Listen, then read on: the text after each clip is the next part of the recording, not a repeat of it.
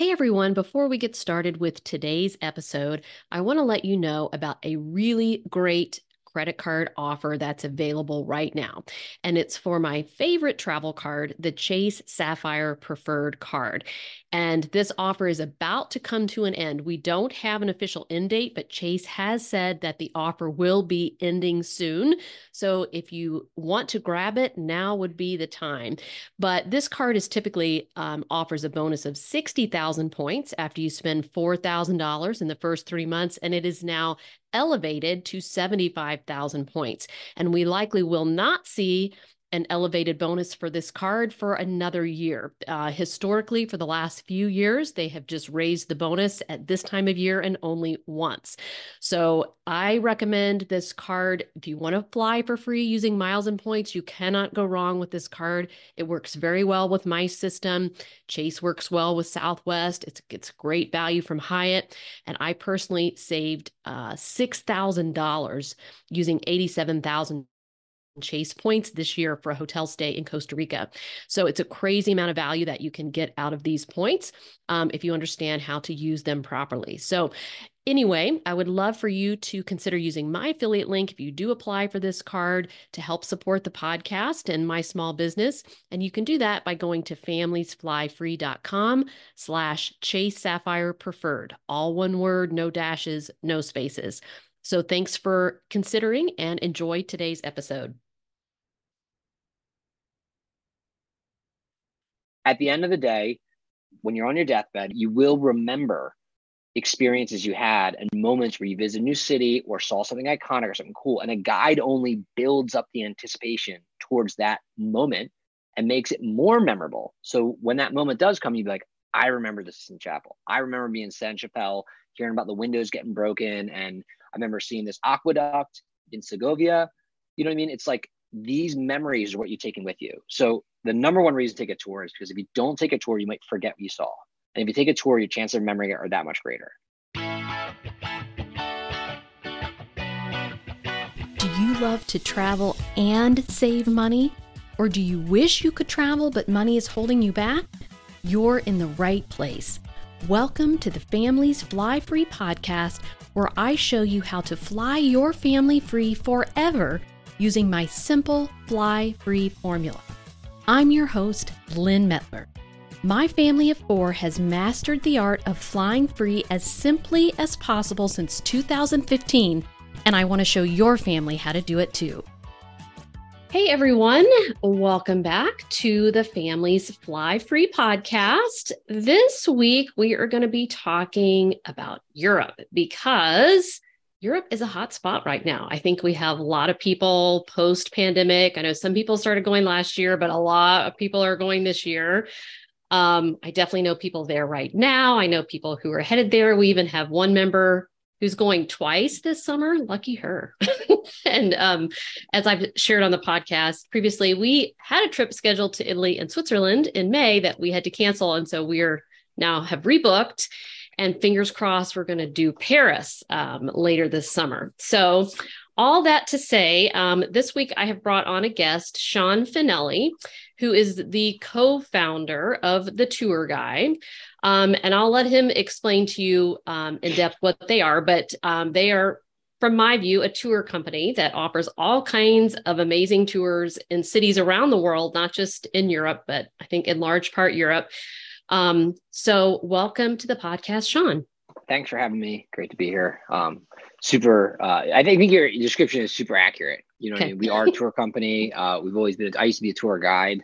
My business partner, Brandon, is actually in Rome right now, leading some tours because of some guide crises that are going on in Rome. Yeah, if the questions you have on crowds are a very hot topic right now, especially in the main cities. But yeah, I mean, we are a tour company. We leverage technology to kind of make the user experience better for travelers and people going to different destinations. But every company does that now. I mean, it's like my dentist will text me with updates and things like that. So it's not like it's nothing new or groundbreaking. We're just kind of at the status quo on technology. But yeah, tour company overall. So I think it's been many years now since I came across Sean. I think back in the days when I was doing a lot of travel writing for different sites like US News and World Report and some others. And so I wrote about some of their tours, and I actually have personally been on multiple of their tours, which I absolutely loved. And so I always keep them in mind when I'm writing about Europe. But so I did just want to share, if everyone will indulge me for a second, some of my experiences on their tour. So we did multiple when we were in Rome and the Rome Amalfi area, which has been now, I don't know, 4 years ago, something like that. But I'm a tour person because I love to learn. I'm a history geek. And so I'm like, load me up, like tell me everything I can learn about wherever I am. And I think when you don't take a tour, you just miss out on a lot. So we did their the catacombs tour. I think there's multiple catacombs in Rome, but and San Clemente, those two go together, right? Yes. That old church. And what I loved about that one, it was an actual professor from a university in the area who led that. And I just thought he was fantastic. I even took my picture with him. I thought he was so great. And then we did the Colosseum underground tour. So I'll let you explain this a little bit, but some of these places you may not realize you need to book ahead of time in order to get access to these things, like way ahead of time, people. Way ahead of time. Right. And through some of these tours, like they have, you can see things that you might not see otherwise. So like this took us not just in the main Colosseum, which I was surprised to learn is a church. That's amazing. And then we went into the underground where you could see where they like loaded the animals to pop them up on the floor. And Backstage. Yeah. Backstage was understage. Yeah, that was really cool. But yeah, like when it comes to the Colosseum, like tell us about the difficulties of getting in there.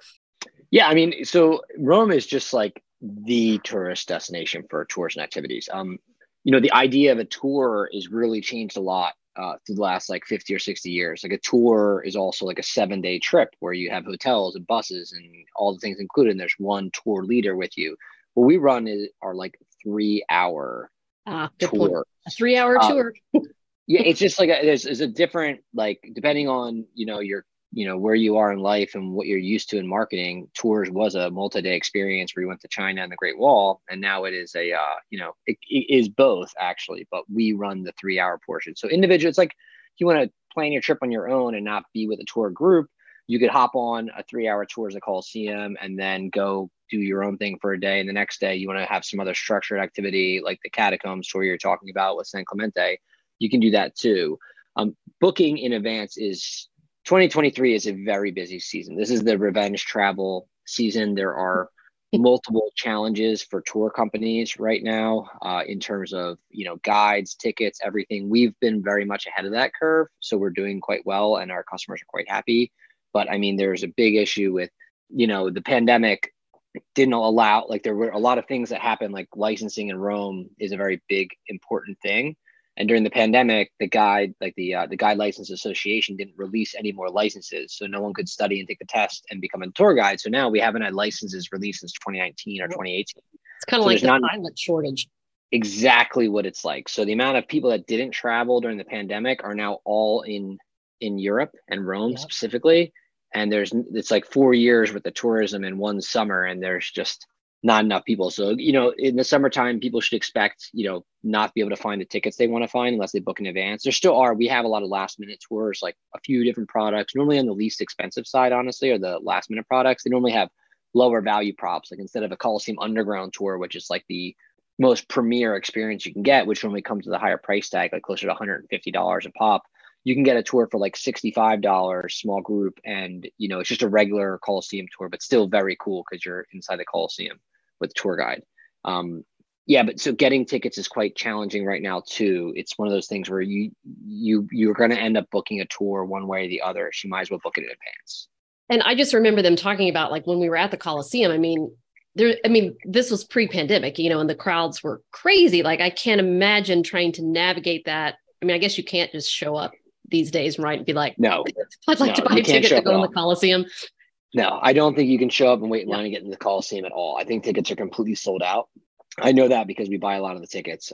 So we're part of the, reason why they're sold out, but there aren't many tickets left over. So booking in advance is definitely something you want to do. Booking a tour is a better experience overall anyway. Back in the day, tours used to be sold in the street to avoid the line. And they were normally like big, huge groups of 50. And you were literally just buying that to skip the line. And then maybe you got some cool information. Now the groups are nicer. They're smaller. They're closer to like 20, 25 people. You go inside, you have a very good guide, archaeologist. They're focused on the tour and not just skipping the line, although you do get the advantage of skipping the line. And you go to see some cool stuff.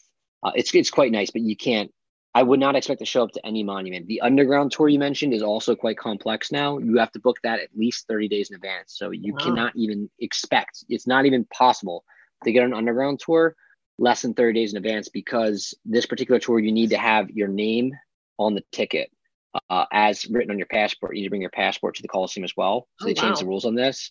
Yes. So if you try to book it on our website, the next 30 days is completely sold out. You can't buy a ticket. We can't change tickets from one person to the other. We can't write your name on a ticket later. At the time of reservation, we need to have the full name of the traveler as written on their passport. So this is all good reasons to plan ahead. I'm notoriously not a great planner, but there's some things that you have to plan. Disney would be another one, but yes. And isn't it difficult to become a tour guide in Italy? Or isn't it pretty stringent? Yeah, there's a whole licensing. So you study for years to become a tour guide. It's not just like, I think I want to become a tour guide. So you stay for a couple months. It's years of studying. I mean, to take the test, I mean, for example, one of the questions in the test was, tell me the type of marble for the column number 4 in room A1 in the Capitoline Museum. Just, that's it. Oh my god. What type of marble? And the idea is that maybe you can, marble. exactly. You know what I mean? It's like no one on a tour is ever going to ask that. If someone did ask that, I would probably be like, listen, I'm not even going to try to answer that because it's crazy. Let me get back to you. Well, not even that. It would just be like, let's focus on this, Renaissance painting over here or something like that, but that is the type of stuff you have to know to get a license. It's not easy. You must have a background in history. It's not just like, I'm very exciting, I can make stuff up. It's very controlled. I guess that's why we have professors doing it, because they would have that knowledge, Professors, archaeologists, I know archaeologists that were, tour guides without licenses, which isn't very legal to do. And these guys were super knowledgeable, super great, but never got the license. It was it's very difficult to get, and these people would be the definite person you want to hire for a tour, but according to Rome, they're not good enough. Yeah, that's insane. Okay. So, and with that one, we also did the Palatine Hill, which is like the ancient part of Rome, pre-Roman glory, I guess, as we think of it. But then one of my favorite things we've ever done, was the Vatican museums with this day trip out to Castel Gandolfo, which I happen to be Catholic. So I exceptionally found this interesting, but was the summer residence of the popes for hundreds of years. Pope Francis until like 5 years ago. Right. So he's chosen not to use it. And so now it's open to the public, which is pretty cool. But it's just this beautiful town. Like you like hop on this train in Vatican City and then in an hour? Okay. So this is the deal of the century, by the way. This is like one of the least expensive Vatican tours we have, just because of a caveat. So we sell this for less than it costs us to run it. And all tour companies do this. And the conversation is even too complex to even explain. The Vatican really likes tour operators to sell this tour. Okay.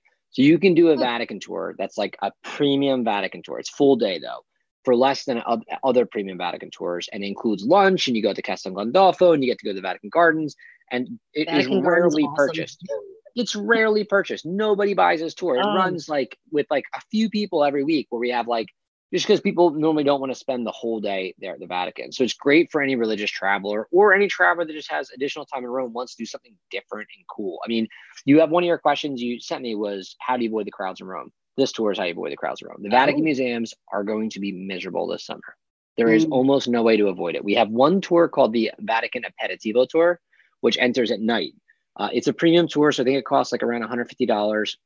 That could obviously fluctuate over time, but at the time of recording, 2023, that's where it was. And it goes inside at night, so there's about 100 people in the Sistine Chapel, and that's really, really good. During the day, there's probably 1,000 people at the Sistine Chapel at a time. Yes, that's a great tip, because you definitely want to see the Sistine Chapel, and fewer people would be better.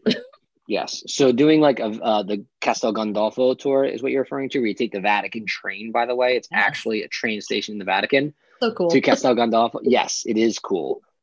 is a great way to avoid the crowds. Otherwise, in the summer months, it's going to be busy at the Vatican. It's something that you're there. You definitely should do it. A tour is the best way to do it. Expect to be crowded though. It's going to depreciate the experience, but you got to travel when your kids are out of school for most people. Right. Yes. And I would say, even if you're not a religious traveler, like this town that this is in is just beautiful. It's just like it's very cool. Of Rome. It's a volcanic lake that you're looking over. It's just a stunner, and you could just go there and have lunch and ride this train. It's just a neat experience. So, and I think we used to go there all the time just to lay at the lake and hang out. And oh, really? It's very nice. Yeah. It's just a cool town outside of Rome. It's actually the popes picked it for their vacation residence. You're actually right. We should market it that way. It's a very inexpensive way to visit a town outside of Rome and also do a Vatican tour with tons of free time. And what I found most amazing, and this I think would relate whether religious or not, is you tour the gardens there, and it's like unexcavated ancient Roman ruins are just laying around. Of course. They're just laying around. You can go dime a dozen. Yeah. I mean, I was just like, what? They're just like, we haven't gotten around to excavating this area yet. And there's a little ancient theater back there that you can see. You can still, the mosaic still on the floor. And I mean, it's because these were all like palaces for emperors. It was is it Domitian or Diocletian? It was one of their villas is where this is. I can't remember off the top of my head, but one of the two of the emperors sound nice, Yeah, it's like this Pope's summer home is built on this ancient Roman. They always did. It was cheaper to build on that foundation, and they used a better concrete than we use today, so the foundations normally last longer. Yeah. So if you're interested in archaeology, it's very cool. Okay. So I'm going to. It's also nice to hang out, It is, right. I mean, just go up there, have lunch, stroll around. I mean, it's just great. And then the last one that I wanted to mention was the drive down the Amalfi Coast, which I think is kind of a different thing. Like you could you could hire a driver to drive you from Rome down to, I think that's where we drove from. Yeah, we didn't do Pompeii. We skipped Pompeii, which we got to go back and do that. But we went I remember down through the coast, because driving that road, like my husband is a great driver, but my goodness, you really would have to know what you're doing, because it's this teeny tiny curvy mountainous road with trucks and tour buses coming by, and they know how to stop and navigate and everything. So you can focus on the beauty around you. And then we got to like stop at the different towns, and we had lunch at Il Priano. Highly recommend that. That was a stunner. And then ended up at Sorrento. And then we spent a couple nights there. But so just all kinds of different things that you offer, I think. Yeah, we actually have a small group version of that, which is really good, which hits Pompeii and then does the Amalfi Coast drive down to Sorrento. It doesn't go that far into Amalfi Coast because it's just like in the summertime, it's very busy. There's a lot of traffic. I mean, I get motion sickness, so I don't want to sit in the backseat down the Amalfi Coast road personally. And Sorrento is very nice. It's not technically part of the Amalfi Coast, but you'd fool a lot of people because it looks exactly the same. So that one goes to Sorrento, which is quite nice. Lots of time to walk around, eat lunch and everything. Or you could hire a private driver and do the Amalfi Coast drive. It's actually, if you're going to stay on the Amalfi Coast, it's perfect. Like you said, you got dropped off and spent a couple nights in Sorrento, and, going down to Positano and getting a driver is quite nice. And we normally include Pompeii in that as well, which is a nice stop along the way. Right. Yeah. And I think we ended up just taking trains to get back to Rome. But yeah, from Sorrento, it's hooked up to Naples by train. You can take a train from Naples to Rome, a fast one. That's exactly what we did. So, okay. So let's get to, if you have any, so we've definitely said there's huge crowds in 2023, right? Yes. So any other tips to mitigate the crowds? Yeah, I mean, totally. So I guess the real tip is just don't go to Rome in June and July. And if you do, shouldn't go in August either, should you? Just because there's nothing open. August is, well, it's more open now than it used to be. I mean, I don't know how this summer is going to be, but the last 4 years, August has been much more reasonable. It's normally just the 15th of August, and the few days around that is quite closed up. But all the monuments are open, all the attractions are open, and while there's still many, many tourists because everyone's traveling, there are less Italians there, which makes the city feel less crowded. There's less cars driving around. It's actually quite nice. I'm not gonna be in Rome this August, but it is a nice feeling there in Rome in August. Just more holidays, more closures, but you can kind of work around it. All the museums are open, all the tourist attractions are open. But June, July, September are gonna be quite busy this year.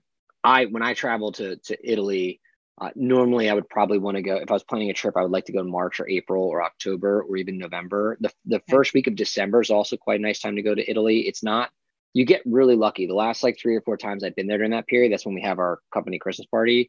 It's been very nice, light jacket weather, some light rain, which is fine. You walk around dressed up because it's Italy, so you have like your nice clothes on, and you're wearing your half suit or whatever it is, and it's also lit up for Christmas.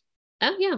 So the pro tip is Nice. if you go around like December 8th, you can do like it's not the flights are normally relatively inexpensive. Like I normally pay on the summer, I pay $1,500 to $2,000 for a flight to Italy. And then in December, it's like $600.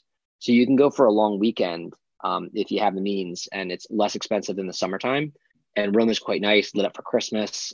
Restaurants are empty. Everything's empty. It's cheap. Hotels are like 1/3 the price than they are in the summertime. It's phenomenal. So try to go, if you can, not in the summer, to Europe in general, Yes. would you think? Yeah, I wouldn't go in like January, February personally. It's just a little bit too cold, but like December can be quite nice because the Christmas lights. So even if the weather is a little glum, the Christmas lights like really make some good energy there. Okay. Otherwise, in the summertime, if you're going to go, like just pop into the main cities, do the things like if you haven't been to Rome, and you're going to go to Italy, you should see Rome. Like it's the most incredible city in Europe, in my 100%. personal opinion. Like Agreed. that and Paris are just incredible.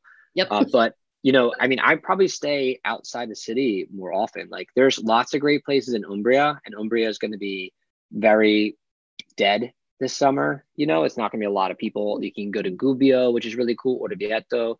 Then like Tuscany is great. Tuscany is just very expensive. Like where you can rent in Umbria an Airbnb for like $300 a night, get a couple bedrooms and a beautiful view. In Tuscany, that same Airbnb will be like $1,000 a night. And Umbria looks similar to Tuscany, right?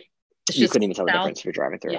Yeah. It's normally not like Tuscany because the label on the wine goes for a higher price, which is still reasonable compared to like California or something crazy, or France. But Tuscany just goes for a higher price. So Umbria is not as cultivated with vineyards. You don't get that like curated vineyard view literally everywhere. Like Tuscany is all grapevines and olive trees, but you get it enough where it's like, this is really beautiful.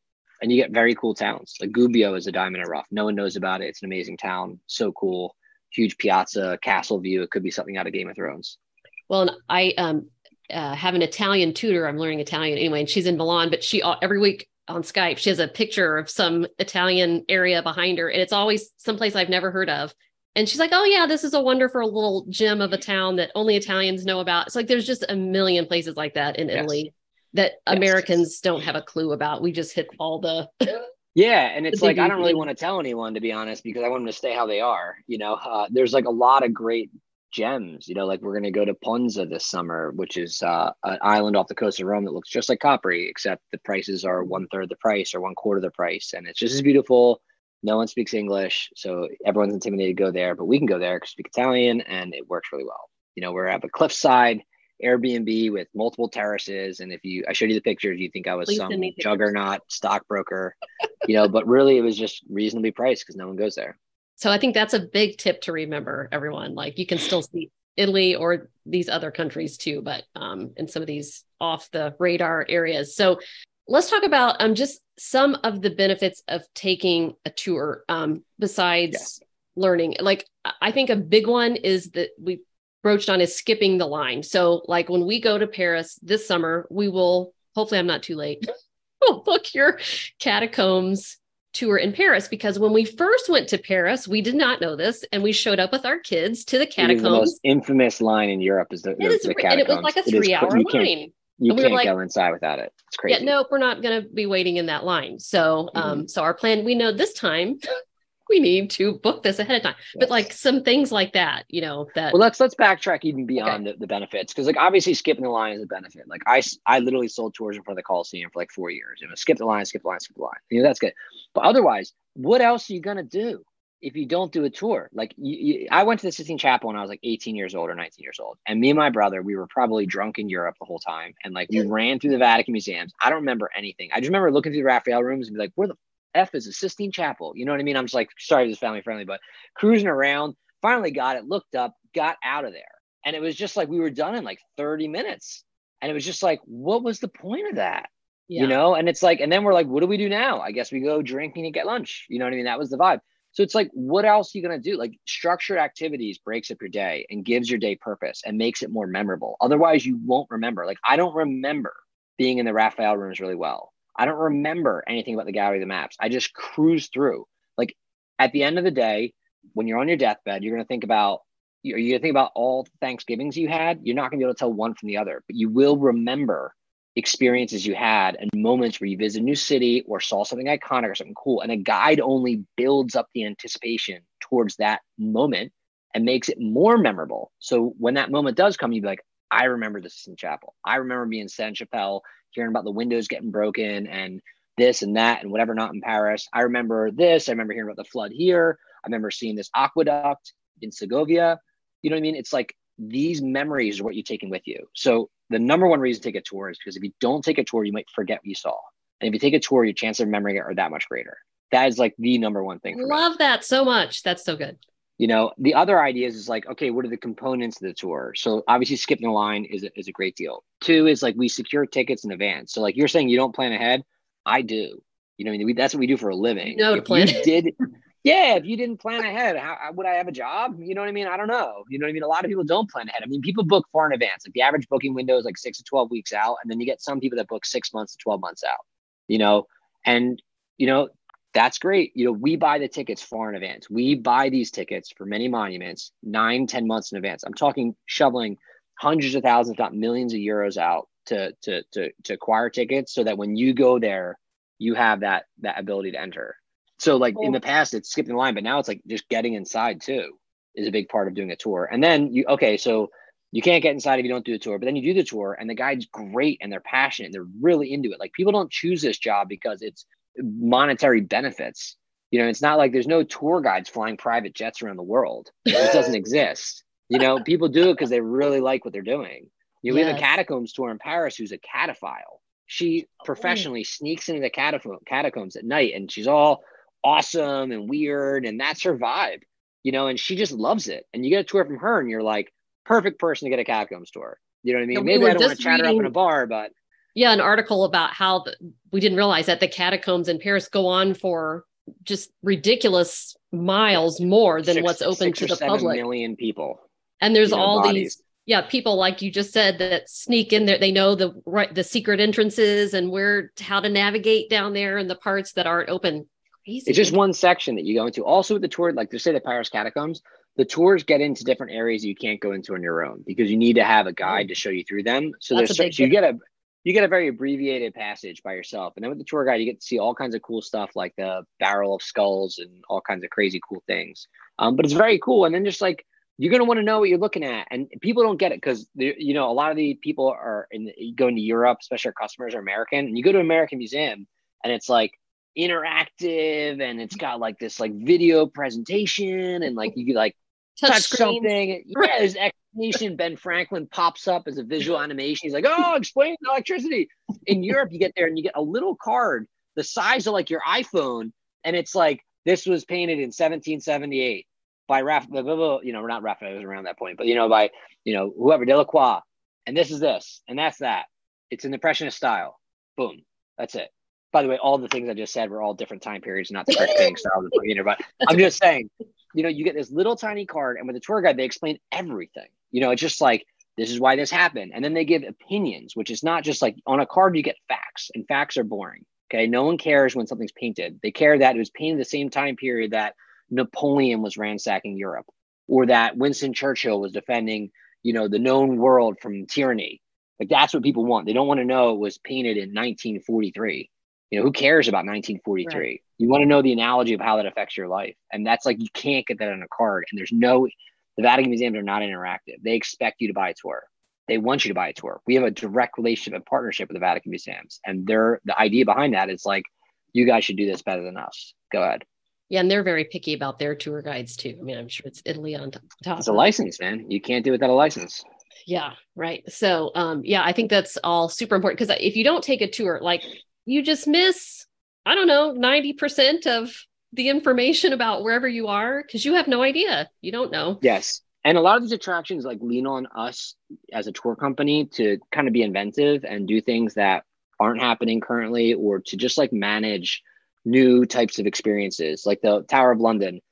They are really happy with our partnership with them. We're one of their biggest sellers of tours, and we just know what people are going to want better than they do. And they are very happy with that. They sell us tickets at a slight premium to do cooler things than you can do a general admission.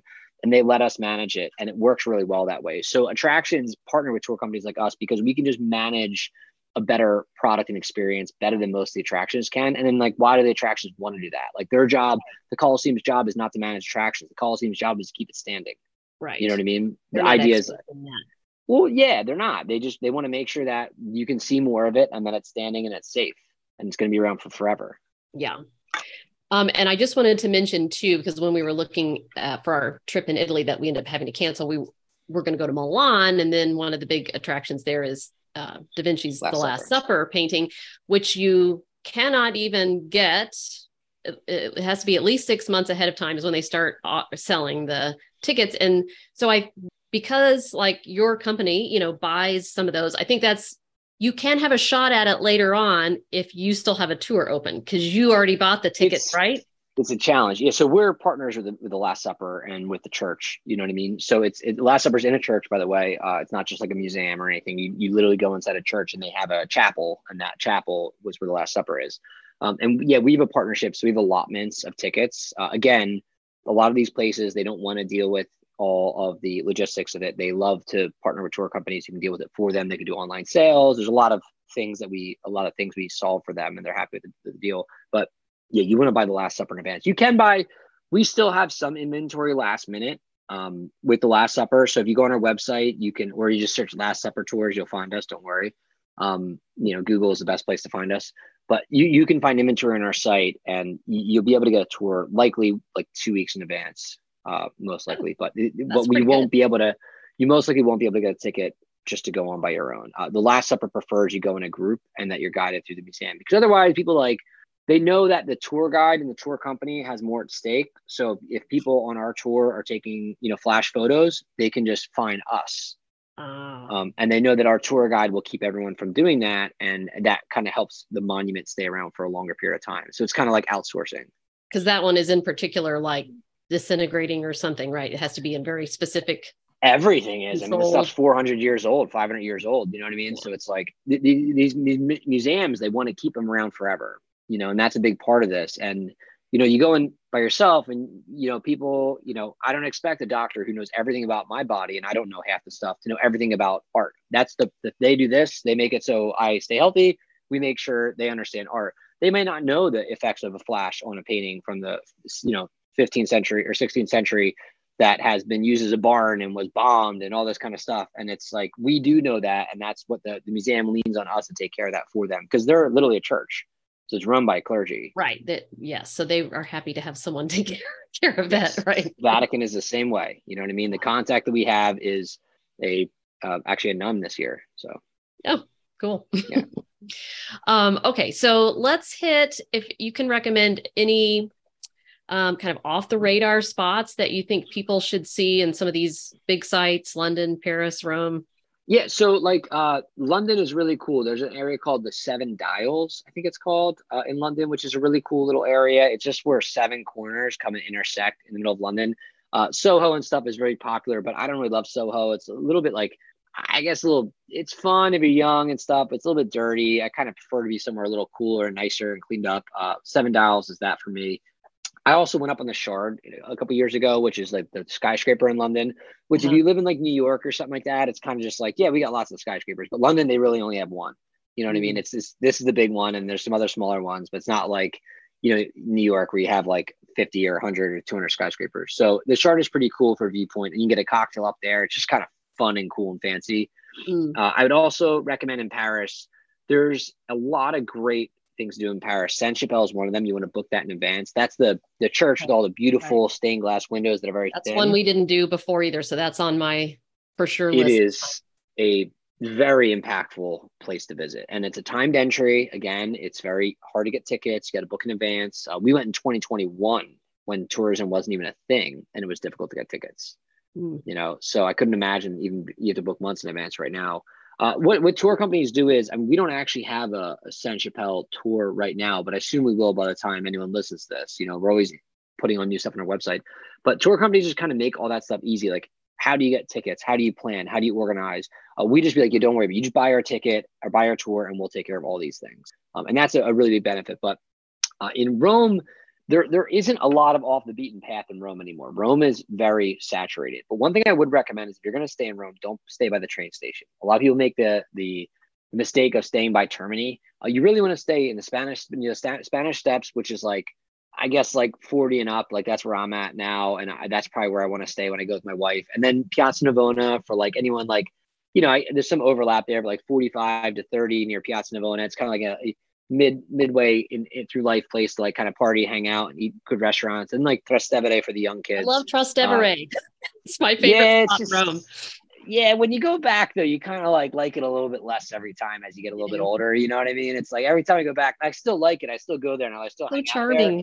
Yeah, it's just like cleaner by the Spanish Steps and by Trevi Fountain, and not Trevi Fountain as much, but like Piazza Navona like is my spot. That's where I really like to hang out, or like by the Pantheon. Now it's just like a little bit cleaner. Trastevere is a little bit shabby in some places. I still go there. I still hang out, but less and less every year. But I would, off the beaten path is really just outside these cities. These cities are going to be packed. If you're going to go there and you want off the beaten path, go in March, go in April, go in November, December, or August. August, just expect some closures. Yeah. And even like Paris, we were looking at, just quick train trips to Paris. I mean, there's like a gazillion places you can go on the train from Paris. So I suppose you could stay at any one of those places too and go into Paris. There's a fast train. There's a fast train to Bordeaux now, which is quite nice. It's a fast train to all kinds of places. Yeah, Bordeaux is quite good. I mean, in Rome, you could really create a hub in like Tuscany, honestly, and then shoot to Florence or shoot to Rome for the day too. I mean, I in the summertime, it makes a lot of sense, but in the summertime, you want to be by the sea as well and not in like the countryside. The sea is quite nice in Italy in the summer. Okay, Puglia, so I know Puglia is a great area in Italy to go to for the summer. That's the bottom. The stiletto heel, the boot. Yeah, is Puglia. It's just like no man's land. Like you will not find any. There's set up for tourism, but it's not really the same. Like you have to rent a car and you have to do things like that. Like you don't want to go to Bari and stay in Bari. You stay in a villa outside. It's way cheaper than Tuscany. Instead of $1,000 a night, you pay $300 a night. You can split it with other family, which is quite cool. But you have to rent a car. But driving's just like here. It's okay. So I know we need to wrap up here. So let me ask if you have a favorite tour or two. I'm sure it's very hard for you to do that, but I'm a boat person. So if I'm going to do something, it's going to be on a sailboat or a boat of sorts. There's a boat tour from Sorrento to Capri, which is great. You're on the Amalfi Coast. Amazing. It's going to be so busy in the Amalfi Coast this summer, like crazy. Like there's no way I'm going to the Amalfi Coast. My wife tried to get us to go to the Amalfi Coast. I'm like, zero chance. We're going to Ponza because Amalfi Coast is going to be crazy this summer. You couldn't pay me to do it, literally. But I would consider the idea of taking a boat on the Amalfi Coast because the water is not crowded and there's no people. So from Sorrento, there's a boat tour you can take. We have it on our website. It's through a company called Boat. And you can just go from Sorrento to Capri for the day. And it's like, you're on a boat. It's like a private yacht, basically, with like 10 or 12 people on it. And it's amazing. You jump in the water. There's you get to see the, Fragolini rocks and all kinds of cool stuff. This is the big rocks by Capri that stick up out of the water, like in the Philippines. Yeah, we still, of the places we've been, rank the Amalfi Coast as the most beautiful place above Cinque Terre. And we did spend a day on Capri. I mean, oh my gosh. If you can save on flights, rent a boat and stay on the Amalfi Coast. We teach you how to fly for free. So that's what I'm saying. Use that money to rent a boat and stay. Because the Amalfi Coast is just busy. It's just really busy. But by boat, you can go to all the restaurants, the good ones at least by boat, and you can just dock. You know what I mean? It's really, next level. Yeah, that would be amazing. Okay. All right. Well, tell us where we can find the tour guy online. And I will say they have great content on YouTube and Instagram, tons of great informative videos and tips and things like that. So where can we find you? Yeah, obviously our website is tourguy.com. You can Google the tour guy and you can find us, or you can Google anything you want about Europe and you can find us as well. You can Google what to see at the Louvre or top things to do in Segovia or how to visit the Vatican. You can Google basically any question you have about Europe, or at least like France, Italy, Spain, and the United Kingdom. And then you can find our website on the first page for most of those queries. You can also, you can search Rome tours, Colosseum tours, Vatican tours, Paris tours, whatever you want. You'll find us right there. Or we have a little red favicon or logo that has a porcupine on it. Don't ask me why, it's a whole long story. But you'll see our little red logo with the porcupine outline. And we have tons of tours and options. We run like 80% of our tours ourselves, and then 20% of our tours are run by what we call inventory partners. And there's other companies that we think are really, really good that know more about a specific subset of a city or something that we know. Like maybe I'm not going to run a food tour in Lisbon because I'm not an expert on Lisbon. So we're going to use a food tour company in Lisbon to run that tour. There's also, I'm a big expert on food in Rome. But at this point, I've been living in the States for about 7 years. So we are shopping out one of our food tours to another local company that we feel is more competent than us to run food tours in Rome. So there's always, our goal with this, with the partners, is just to always have the best possible experiences curated. So you don't have to second guess your choices, compare on our website. Every tour is going to be great, and it's from a great supplier. So we're ourselves. I think that's a good, but like curation is key here. I think for everything these days, I mean, this is a way to curate your travels. You know, they're going to have an amazing tour and they're going to get you to the things that you want to see and do. And it saves you the overwhelm of trying to plan it all. Yes, we definitely have a lot of options and different things for people to choose from. But again, we're not looking to have every option. We're looking to have just the best quality options. So it's really easy to be like, okay, I'll commit to this tour. And I assume we can find you on social media at The Tour Guide is what it is. Yeah. So YouTube is our big thing. We have a really immense travel guide or blog. We get over 1 million visitors per month to our blog, which is just like unlimited free information. And we just plug our tours along the way. You know what I mean? It's like, hey, do this tour. You can do a tour there as well. And then on YouTube, we have this, we have a partner named Angel who runs our YouTube channel. And he is like super colorful, super animated, great. And he is like a history nut. He's so passionate about, churches and food and culture, and he loves it. And he's like Spanish and Italian backgrounds. And he does amazing content. He's actually traveling to Europe right now. And we're like have a slight gap in production where we haven't produced a video in like a month, but normally we produce a video every other week. And we're going to see a run of really good videos coming out now. So like 75,000 subscribers, and which is a lot for a company. Normally companies normally don't, accrue a mass following. So it's pretty good. Yeah, you guys do a great job with content for sure. Very, very helpful. And it's pretty like motivated on free information. Obviously we plug our products and things like that, but normally it's like we plug products that fit into the content that we're producing. It's not like a commercial. Yeah, absolutely. Okay, well, that was fantastic. I would love to have a part 2 of that. I could have talked about that all day. But we will let you go for now. And everyone, tune in next week. We'll see you on next week's episode. If you're ready to fly your family free forever, I invite you to join my Family's Fly Free membership. You'll learn how to stop paying for airfare throughout the US, Caribbean, and Europe so you can make those priceless family travel memories before your kids or even your grandkids leave home for good. And you'll learn it using my simple, proven formula that's helped hundreds of families. Plus, it's risk-free. You either get your investment in the membership back in free travel, or I give you your money back. You can get more information at familiesflyfree.com/join.